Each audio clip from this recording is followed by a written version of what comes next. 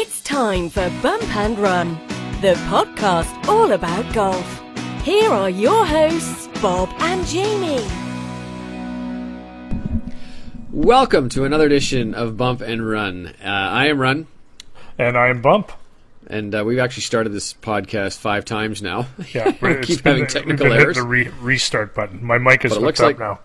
Okay, looks like we're actually going to make this one work. But welcome back to the Bump and Run podcast. As mentioned, I'm Run, and Bump and I were last week down in Orlando at the PGA Merchandise Show. That's why there was no podcast. I don't know why that's a really big excuse, except that it's a busy time, right? I mean, we're not only interviewing people, you're at dinners, you're at events, you're shaking hands, you're saying hi, you're walking around, you're resting your feet.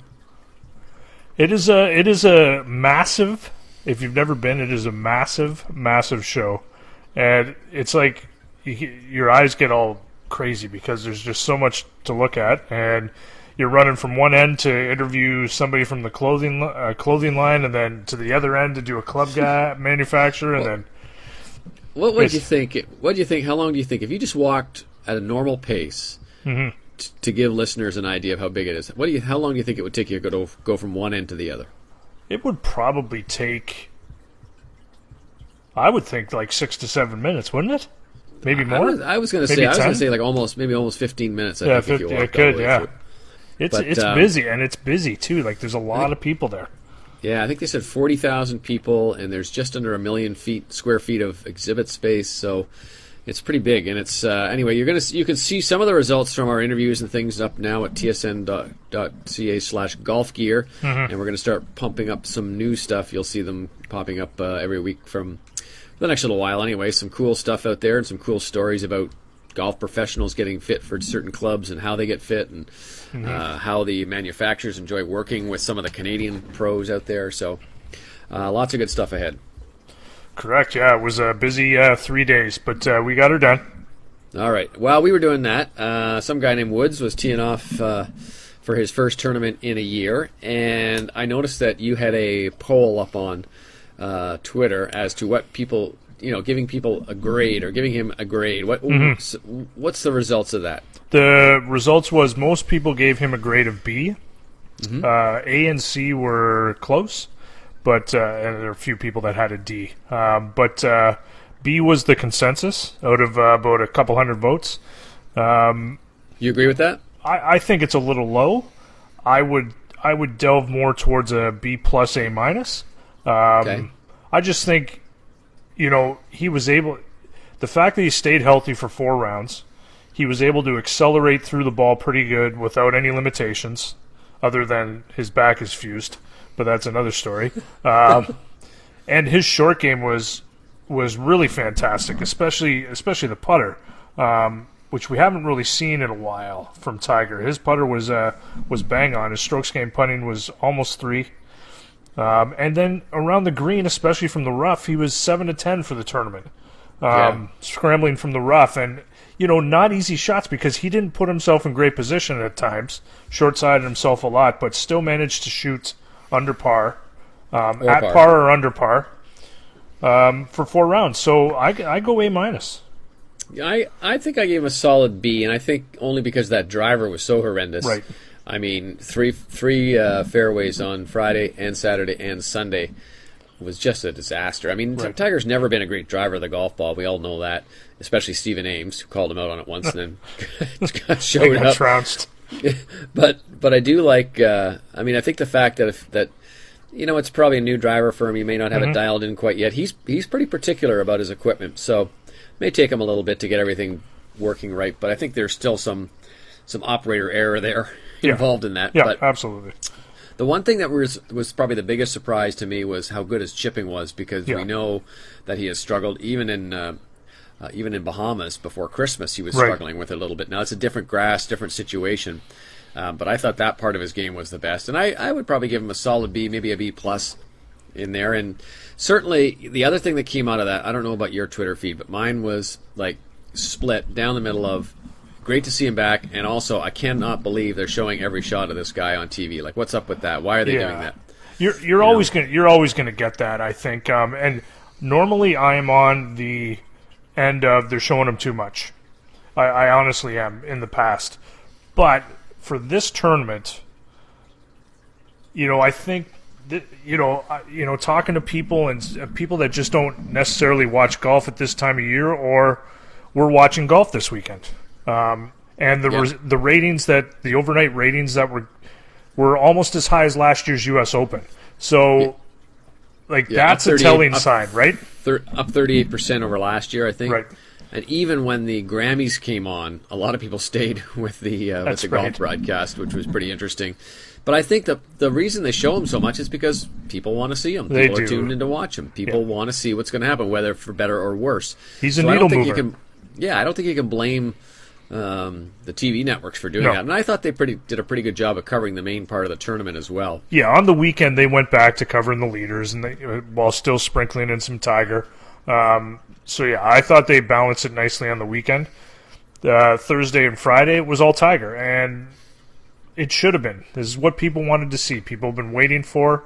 It's why you were on SportsCenter all week.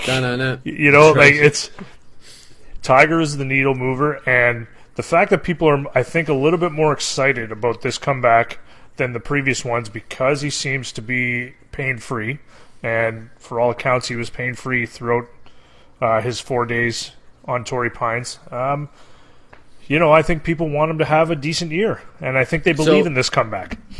So if he suddenly misses the cut at Riviera, what would you think?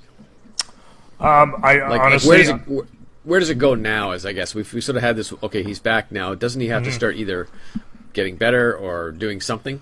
I think if the driver's still as bad, there's some reason to panic. But I still think Augusta in April is going to be the telltale sign of where his game's at.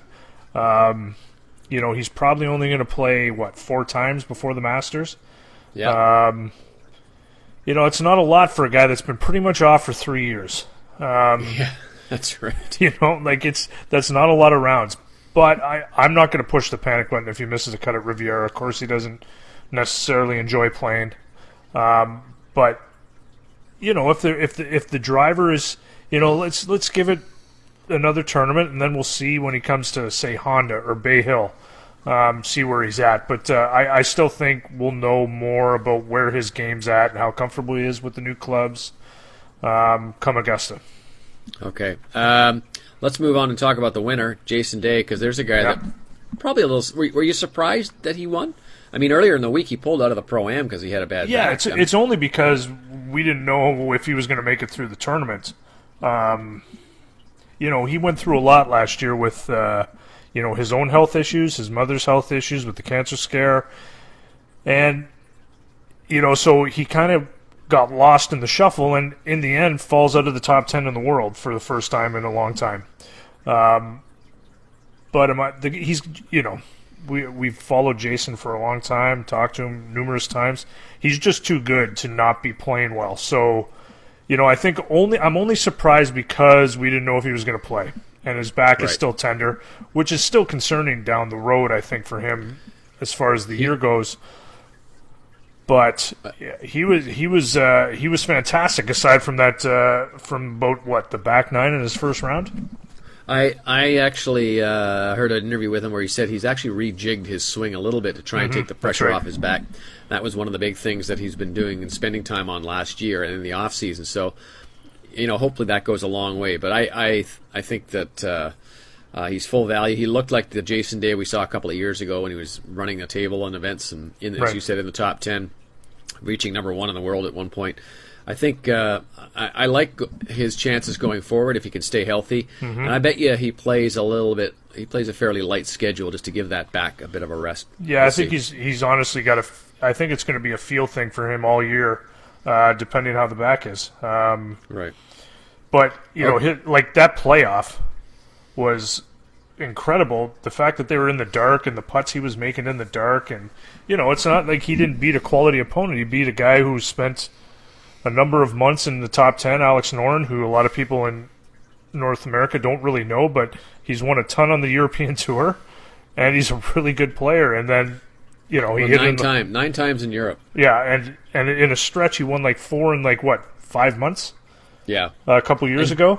and good events too, like not cheapies. Like he won the BMW PGA Championship and things like that. So I think he's perhaps the most underrated player to be in the top 10 in the last 10 years. Right, and you're probably going to see him in Paris on Thomas Bjorn's Ryder Cup team. So, he's committed to playing on the PGA Tour this year to see what he can do. And look at again, he's a top 20 player, and so full marks for Jason Day, who, his around the greens and on the greens again. We saw that he didn't putt great last year. Not the putting he had the previous 2 years. But man, that birdie putt he made in the dark on the fifth playoff hole. Yeah, like I know if you were watching, it doesn't look like it's dark because they're cranking the irises to full value to actually be able to see something on television, but it is completely dark. So it's bordering on blackness. Right. And the other story that came out of that, of course, was this whole thing with JB Holmes taking 4 minutes and 10 seconds. 10 seconds. 4 minutes, 10 seconds. To ended up hitting up a layup. And, he needed an eagle to win. So I don't know why he was hitting a layup, but it was sort of a weird scenario. And he took nothing but heat from it, even from some PGA Tour players. And it just brings up that whole story about, how come they're not penalizing guys? How come they're not giving them strokes? And, unfortunately, I guess I'm being a bit jaundiced here, but I just don't think, it's going to be a hot topic for a couple days, and then we'll forget about it, and we'll go back, and they won't enforce any penalties. No, and they never. That's what happens. No, it's just stupid. I mean, the last guy to get penalized was a 14-year-old kid at the Masters. Right. Yeah. So, it's just they have no gumption, and until you start doing that, it's not going to change anything because fines don't matter to these guys. No. Now, I will say, and they did. Well, I shouldn't say that. They did actually give stroke penalties, but it was in that team event last year in New Orleans, right? Right, yeah. But I will say that having talked to a number of players over the years about this, there is a kind of, what do you call it, a locker room shaming maybe, where guys who are slow, they get called out, but it's behind closed doors. It's in the locker room. So, sometimes it bubbles over where you get like a Rory Sabatini walking off on Ben Crane. But whether it's slow play or whether it's cheating or things like that, the guys know, and they'll talk to the players in the locker room. Usually the veteran talking to a younger guy, but it does come up. And now I don't know if it'll help all that much, but that's kind of the way they deal with it. It helps certain. It has helped certain players. Ben Crane is a faster player. He's not a fast player, but he's a faster player now than he was before. And same with Kevin Na as well. They just they knew their problem. Does JB Holmes know or care that it took him 4 minutes and 10 seconds? He probably doesn't. So if you don't care, you're not going. And if you don't get penalized, that's the thing. It's got to be penalized. If you're not going to penalize these guys, they don't care. 6-hour rounds are ridiculous. That playoff should have been finished on Sunday. Somebody should have come out at 2-minute mark and just said, "JB, you got to play." And the one thing that brings back for me is what Keith Pelly's doing in Europe with these shot clocks. I know it's sort of a test, and I know it's unusual, but man, why not? Right? Yeah, you're supposed to have 40 seconds. 40 seconds, and then and they give you another 10 if it's an extreme circumstance, like if you're under a tree or in a hole or something like that. Like I just, it's something has to be done because, you don't even play that long in a major with threesomes. But those are tougher conditions. Like it's obviously I've never been on the PGA Tour, but I've been around it enough that I think it's a problem. But you're probably right. It'll get swept under the rug until another instance comes up, and then people say, "Oh, slow play is a problem." Yeah. And it is a problem, but it's only a problem unless the PGA Tour fixes it. And they allow it to be a problem. Right. The tour allows it to be a problem. That's the issue. You go to a shot clock. Maybe make the shot clock a minute, not a hard 40 seconds. But I think the majority of the problem is guys, and I could be wrong on this, but there are probably guys that don't, when it's not their turn, they're not getting their yardage. And they're not I think that's part of an issue, too, of slow play is people aren't ready. Like, you should be ready to go. There are guys on tour that when it's their turn, they are ready to go, and they're up there and they're hitting. Exactly right. Exactly right. And those are the guys that call out the slow players. Yeah. Luke Donald and everybody. Long hitters always have an advantage because they're usually not the first ones to go, right? Right, exactly. So they should be able to save some time. But The other big story, of course, on the weekend was the start of the LPGA Tour season, and Brooke Henderson coming close, sort of faltering down the stretch, unfortunately. Yeah, a couple bad holes. Yeah, a couple bad holes, but it was kind of a weird tournament to begin with in the Bahamas, where they got the second round got winded out. All 3 rounds that they did play were pretty windy, even the last one as well.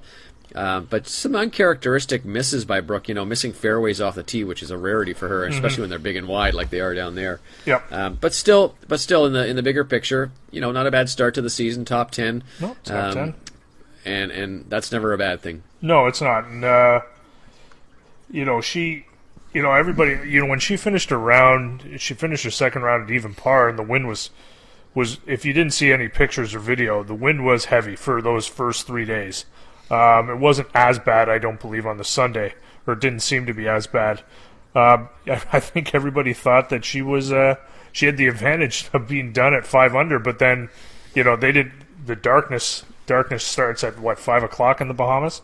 So 5:30. 5:30. So all those players they had 9 holes of pretty calm conditions the next morning, and those girls like Shen Fong and Brittany Lincecum took advantage of it. Sure.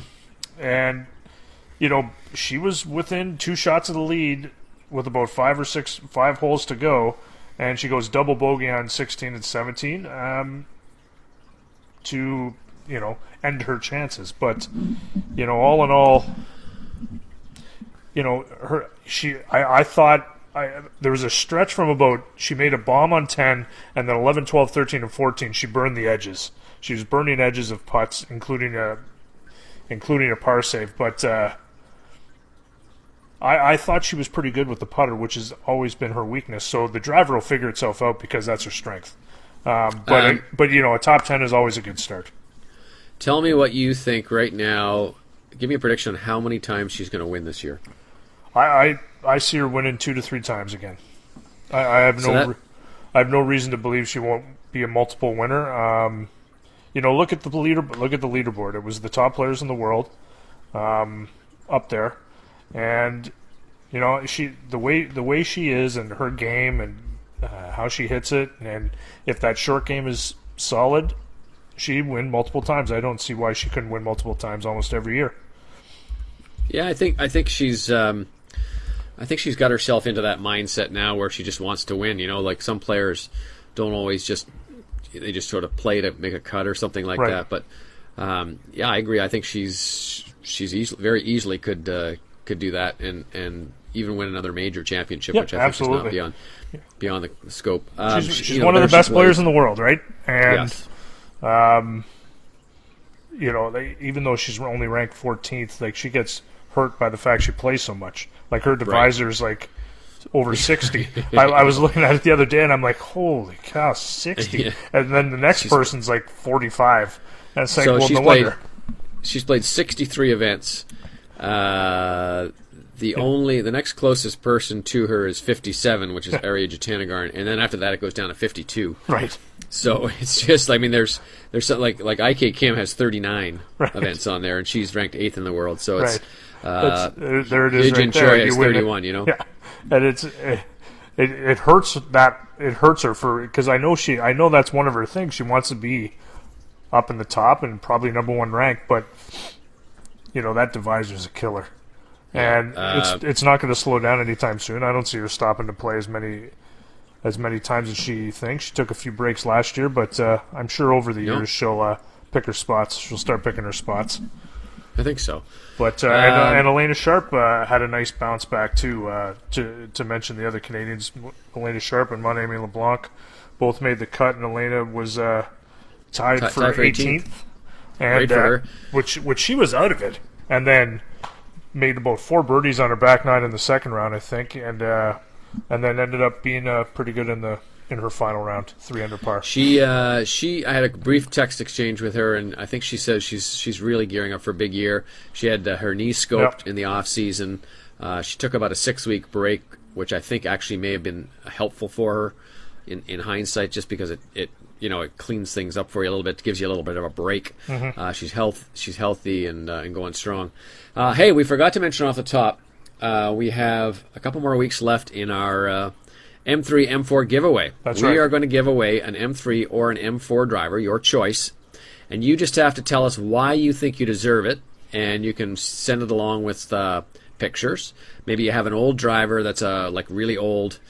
Like we've seen a couple of really old ones come across. We've seen some square ones. I haven't seen a wooden one yet, but some old drivers. Or it doesn't have to be. Maybe you have a new driver, but you don't like it, and you want to play with this one. But just give us a reason why you think you deserve this driver, and we will give you your choice of an M3 or an M4, courtesy of our fine friends at TaylorMade. So send it to at TSN Bob Weeks on what's that? Bob Weeks TSN. Bob Weeks TSN. TSN Golf. Boy. You were going to say at TSN Golf, and then you flipped it. I see where you were going. I had them both in here, so let's just clear that up one more time. At Bob Weeks TSN or at TSN Golf, or even on Instagram, BobWeeks_TSN. You could send me something there if you want to send a nice picture of it and say why you deserve it. And hashtag it Bump and Run. Yep. You have to hashtag it Bump and Run so we can find it. We want to give this driver away, but we're going to make you work for it. That's right. And there's been some good submissions so far, but there's more. There have been. More. Keep them coming. This has the twist face technology, which Jason Day used, with John Rahm used, with Dustin Johnson used. So had a pretty good start had a pretty good start to the season. No, that's right. Sergio went rogue. He went rogue. Good. Well done. There we go. Well played. How about that one? All right. Well, that's it for this edition of Bump and Run. Thanks everybody for listening. And once again, I am Run. And I am Bump. We'll talk to you again.